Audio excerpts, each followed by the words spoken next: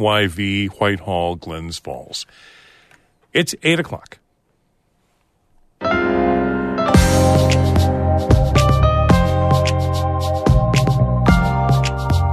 Good morning. This is Northern Light for Tuesday, January 30th. I'm Monica Sandreski. And I'm Todd Moe. The Adirondack Rail Trail is getting another influx of money to finish the route between Saranac Lake and Tupper.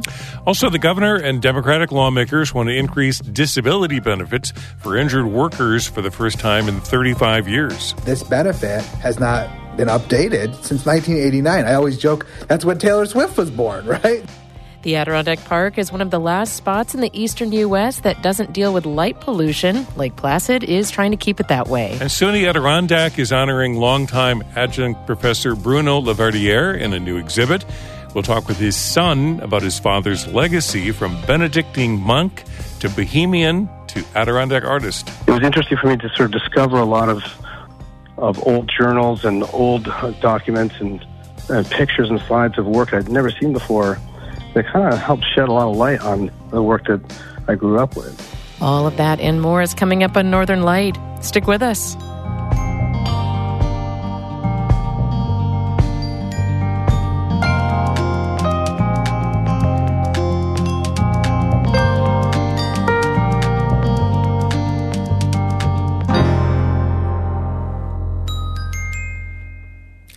Broadcast of Northern Light here on North Country Public Radio is supported by Long Run Wealth, an SEC-registered investment advisor in Lake Placid, providing comprehensive wealth management, retirement, and financial planning solutions. LongRunWealth.com. And Fisher, Bissett, Muldowney, and McCardle, attorneys and counselors at law with offices in Malone, Tupper Lake, and Saranac Lake. 800-941-5001.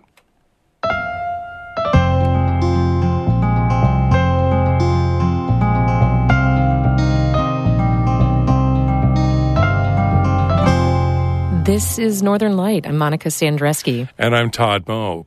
SUNY Potsdam is continuing to downsize due to its $9 million deficit. In a statement issued on Friday, SUNY Potsdam's president, Suzanne Smith, said the school is doing what it can to limit staffing cuts, but said some cuts are necessary. According to the United University Professions Union, which represents some of the school's employees, 7 staff positions have been cut.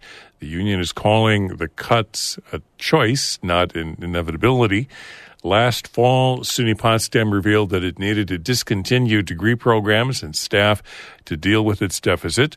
Since that announcement, the university has cut 9 degree programs, including chemistry, physics, and art history. Enrollment at SUNY Potsdam is down by 43% since 2010, while staffing levels have remained the same up until this school year. The Adirondack Rail Trail is getting another big influx of state cash. Governor Kathy Hochul announced the project will receive $13 million to help finish the trail between Saranac Lake and Tupper Lake. Emily Russell has the details. Governor Hochul was in Lake Placid last week to promote her budget priorities. She also announced funding that's already been secured for the Adirondack Rail Trail, which runs from Lake Placid to Tupper Lake. 34 miles to take you through paradise. Who can say no to that? It's extraordinary. The first phase of the rail trail was finished late last year. Crews completed the 10-mile stretch between Lake Placid and Saranac Lake. This year, they'll shift their focus to the remaining 24 miles to Tupper. The recent influx of state money will help pay for trail construction, as well as upgrades to the former Saranac Lake train depot, which is located right along the rail trail in the village. The $13 million for the rail trail comes from the Environmental Bond Act that voters approved back in 2022. One project that Hochul is trying to secure funding for is to repave the Adirondack Lodge Road, which leads to the most popular trailhead in the state. We'll tap into the Environmental Protection Fund to resurface the Adirondack Lodge Road, the gateway of the High Peaks. We want to make sure that's in pristine condition. That project would cost $1.2 million and is part of Hochul's proposed state budget. The final state spending plan is due by April 1st. Emily Russell, North Country Public Radio, Lake Placid. Governor Hochul is also proposing in her state budget to increase the temporary disability leave benefit for injured workers. It would be the first increase in 35 years and would give it parity with the state's paid family leave program. Karen DeWitt reports. Temporary disability leave is for New Yorkers who are unable to work for a period of time due to an injury or illness that occurred outside of their job. The benefit is also eligible for people with pregnancy-related conditions. The maximum amount of money paid to a worker per week has been $170 for 35 years. When taxes and other expenses like Social Security contributions are taken out, the weekly amount is considerably lower.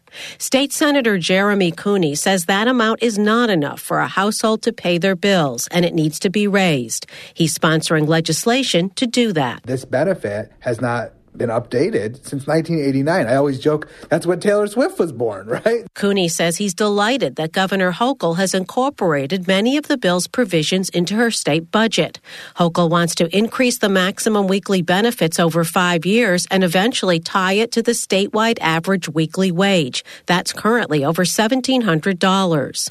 Cooney says it will be easier to make the change if it's part of the state's multi-billion-dollar spending plan. We're pretty excited that we're seeing this issue become elevated. Cooney says most people aren't aware of how little the benefit pays until they need it.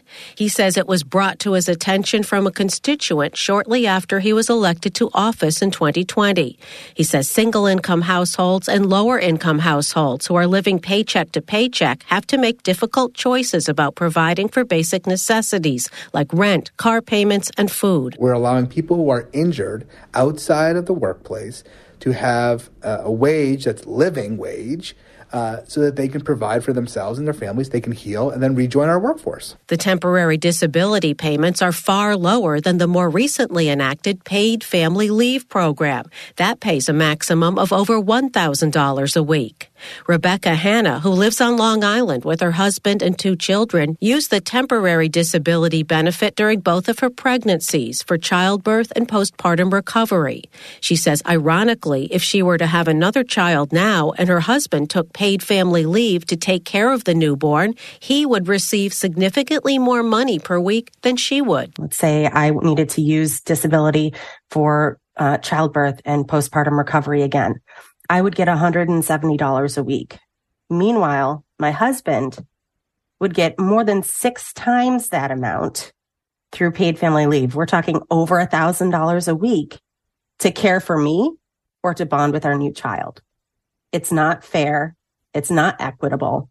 And it's a tear in our social safety net that really needs to be mended. Hannah says unlike most people who need temporary disability benefits, she had time to plan for leave at the end of her pregnancies. She cut her household's budget to save money in advance, and she also had access to a supplemental short-term disability plan offered by her employer, which not everyone has. I was lucky because it was a pregnancy-related condition. I knew about it ahead of time. And so I had several months to be able to prepare financially for a period of time where I wouldn't be getting a paycheck.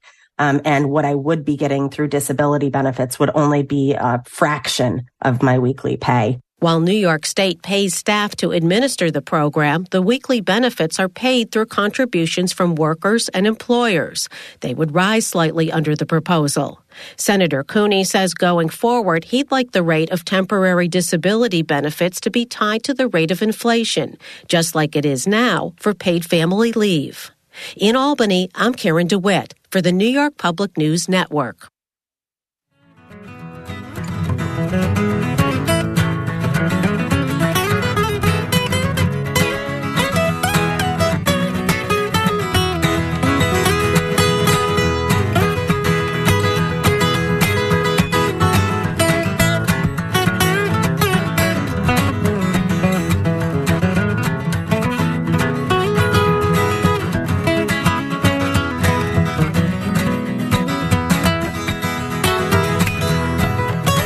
You're listening to Northern Light here on North Country Public Radio. It's coming up on 10 minutes past 8. Good morning, I'm Todd Moe. And I'm Monica Sandreski. Coming up, we'll talk with the son of longtime Southern Adirondack artist Bruno LaVerdiere. He's been being remembered at SUNY Adirondack this season with an exhibit of his lifelong work. That conversation in just a few minutes here on Northern Light.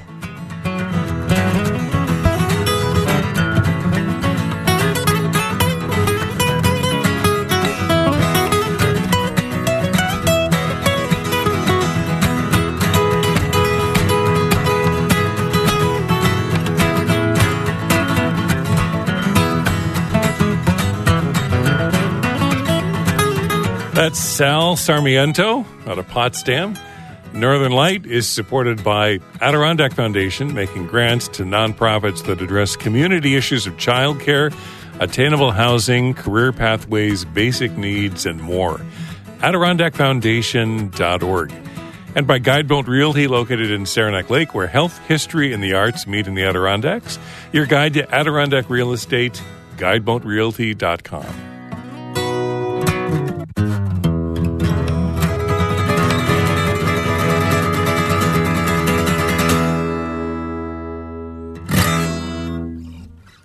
Bass fishing tournaments on the St. Lawrence River have generated about $140 million in revenue for the region. That's according to Don Meisner, the Director of Fishing and Tourism for the town of Messina.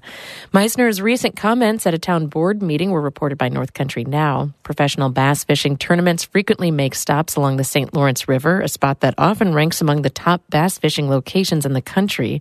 Messina is set to host the last stop of the Bass Fishing Professional Tour over 6 days in the beginning of August. That tournament tends to attract tens of thousands of visitors to the region. One of the best parts of living in a rural area are the dark skies, right? Those nights when you can see thousands of stars, the whole Milky Way splashed from horizon to horizon. But those dark skies are becoming increasingly rare. A recent American Astronomical Association study, or rather society study, found that light pollution has increased by about 10% in just the last decade. The Adirondack Park is one of the last dark sky strongholds left in the eastern U.S., and as Amy Feiereisel reports, Lake Placid is trying to make sure it stays that way. If you look at a light pollution map of the United States, there are very few dark pockets left in the country, and just 2 east of the Mississippi, northern Maine and the Adirondack Park. To safeguard that resource, Lake Placid's Development Commission created a dark sky committee to look at light pollution issues. John Winkler is the chair of that committee. He says it sent him down a lighting rabbit hole, and it gives him a lot of hope. Unlike air pollution or water pollution, where things build up and then it's really hard to reverse, the best you can kind of hope to do is, get to a leveling off.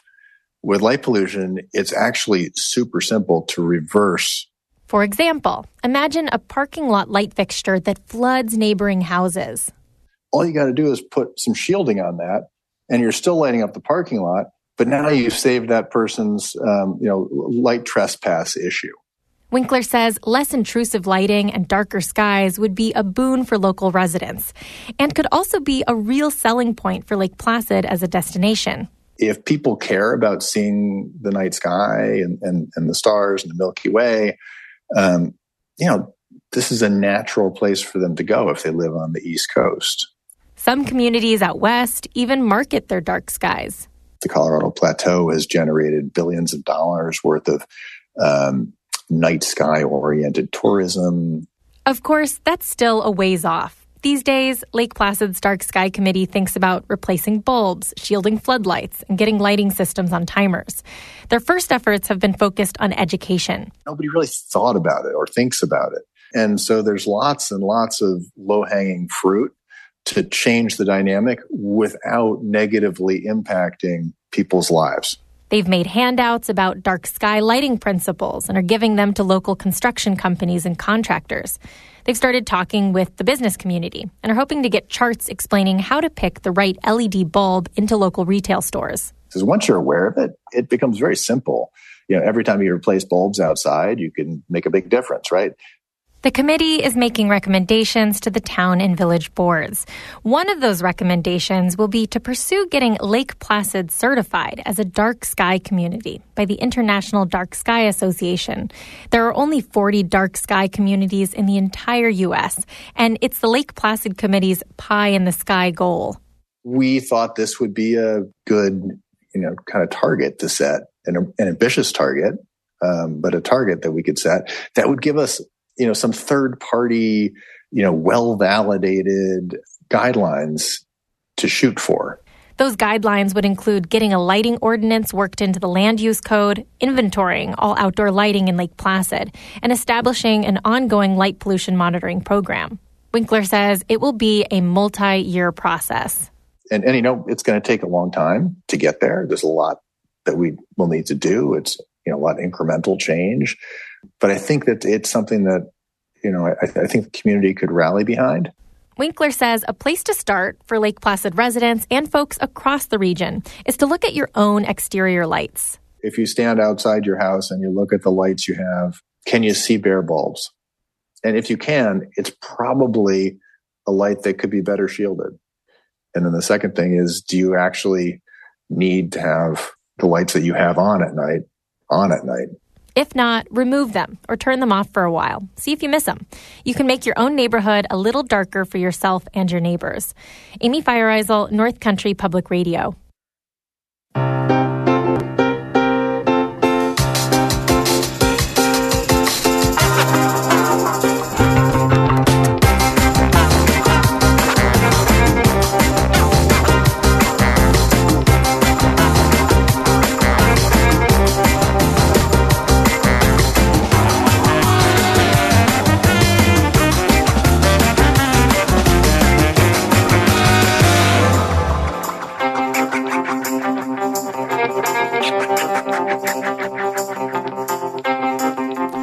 You're listening to Northern Lights here on North Country Public Radio. I'm Todd Moe. And I'm Monica Sandreski.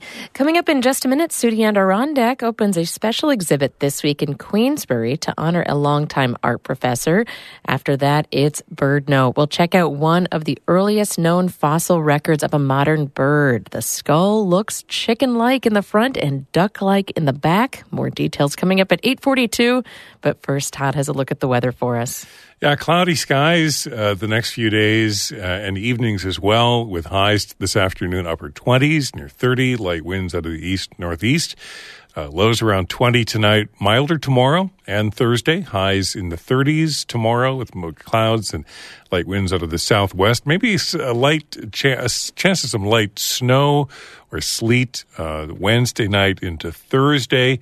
About a 60% chance of a light wintry mix again Thursday with highs near 40. Isolated snow showers on Friday, turning colder, highs in the 20s. The extended forecast for Saturday and Sunday, the first weekend of February, partly cloudy skies with highs in the 20s. Right now here in Canton, clouds and 26 degrees. SUNY Adirondack is honoring the late Bruno LaVerdiere, a longtime adjunct professor who died in 2022, with an exhibition of his works. Rites of Passage opens Thursday in the college's Visual Arts Gallery in Queensbury.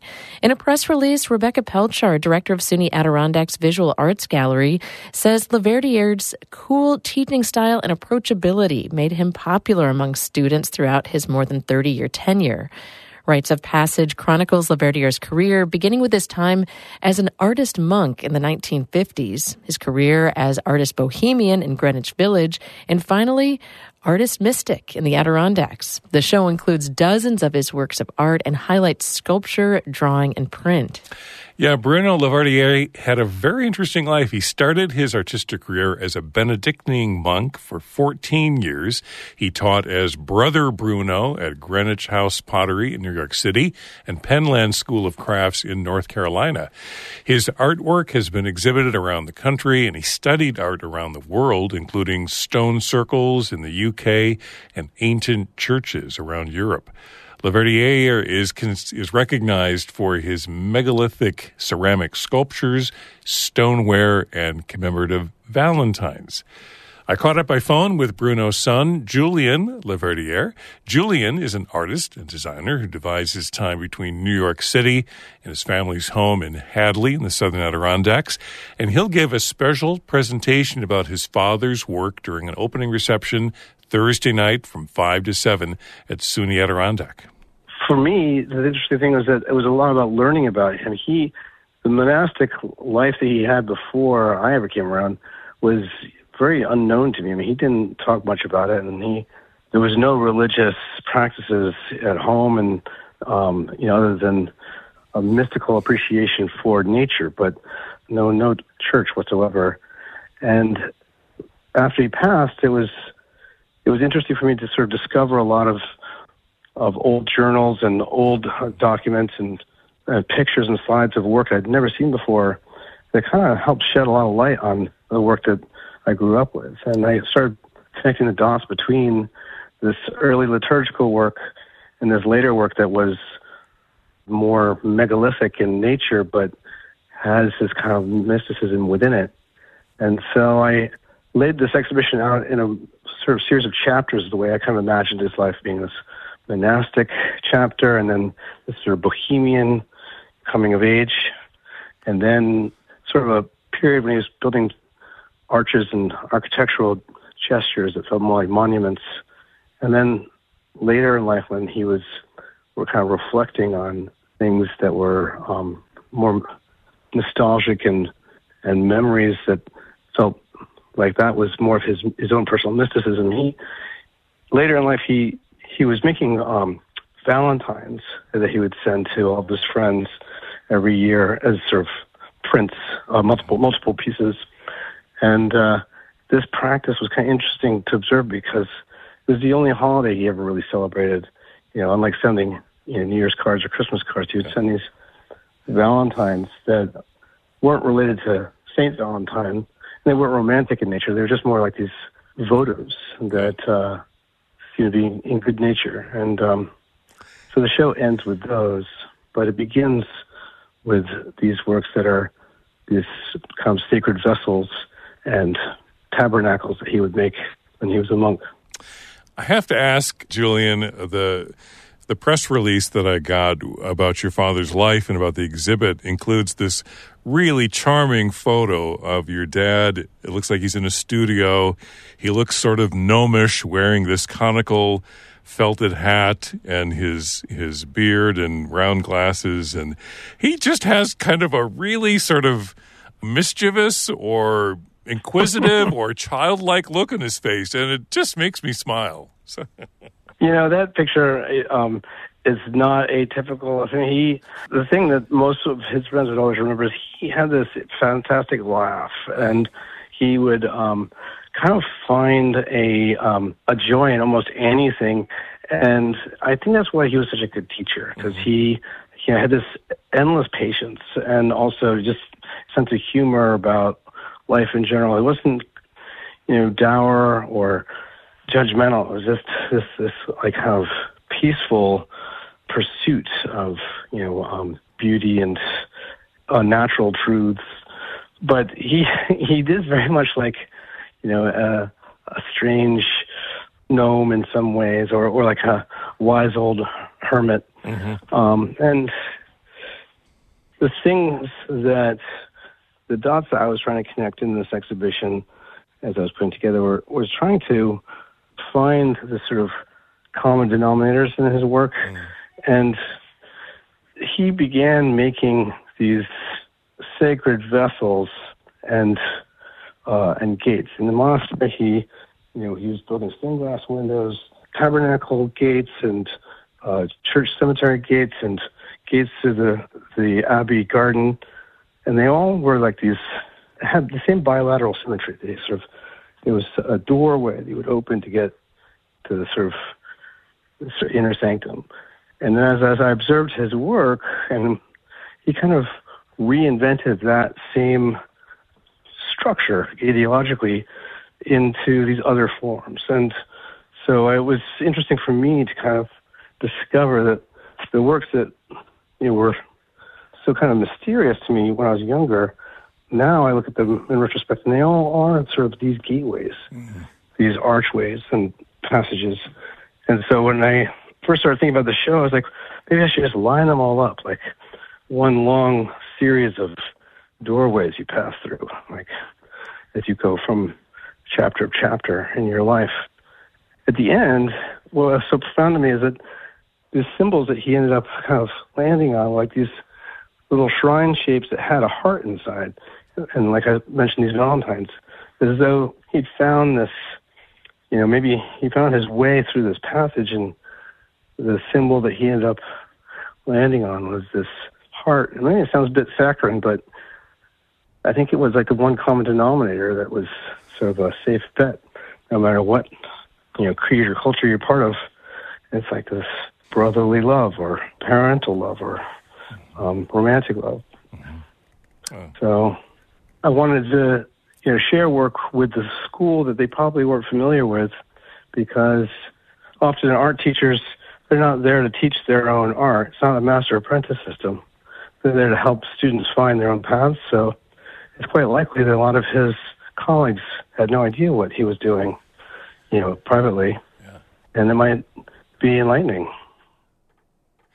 Julian LaVerdiere will give opening remarks about his father, Bruno LaVerdiere, on Thursday night, starting at 5 o'clock at SUNY Adirondack in Queensbury. Bruno passed away in 2022, and the exhibit Rites of Passage continues through April 22nd in the Visual Arts Gallery, which is in Dear Love Hall at SUNY Adirondack in Queensbury. And you can check out that really charming photo of Bruno on our website this morning at ncpr.org. 8:26 is the time. You're listening to Northern Light here on North Country Public Radio. Many events to take a look at throughout the region, including coming up Friday evening in Saranac Lake. A proper immersive experience with projection art and electronic music. It's called Electro, and it will be at Grizzle Teas in Saranac Lake starting at 8 o'clock. They say come play with large-scale video projection tools and get lost in a world of sound.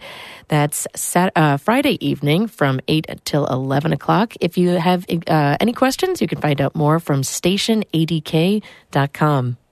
There's a new exhibit of work by artist Stephen Cobb at the gallery at Lake St. Lawrence Arts on Main Street in Waddington, right on historic Main Street in Waddington. It opens on Thursday as well, February 1st, continues through the 24th. Thursdays, Fridays, and Saturdays from 11 a.m. to 3 p.m. And on the 24th of February, Stephen will be available to demonstrate his work and discuss some of the pieces that he's created.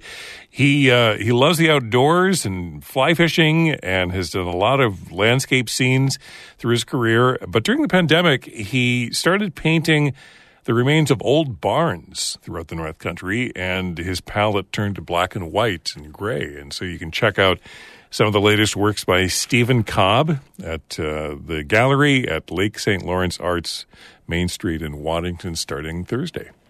The Old Forge Library is inviting you to participate in their Community Poetry and Art Extravaganza contest. The theme for 2024 is peace. Submit an original poem or art piece between now and February 9th. The contest is open to students in K through 12 and adults throughout Herkimer, Oneida, and Madison counties and in Inlet. And winners in each category will win a monetary prize. That's coming up at the Old Forge Library. So don't forget to get your submission in by February 9th.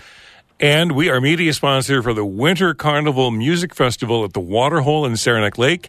It starts on Friday night, continues through February 11th. It's a series that'll feature 14 bands, genre-spanning performances, soul, funk, folk, bluegrass, and a tribute to the Tragically Hip. For tickets and a full list of those bands and performers, check out our website, ncpr.org/calendar. That theme music means it is the end of the show, but we want to remind you to come out tonight to make your voice heard about community issues. NCPR is partnering with New York Focus, an independent nonprofit newsroom, for a community listening event to better understand the needs of North Country residents. How do you experience news in the North Country and New York State? What are news organizations doing right, and how can they improve? Share your thoughts this evening at 6 o'clock at the Town of Potsdam Community Room on Elm Street. That's tonight at 6 at the Town of Potsdam Community Room. To register, visit ncpr.org/nyfocus. That's ncpr.org/nyfocus.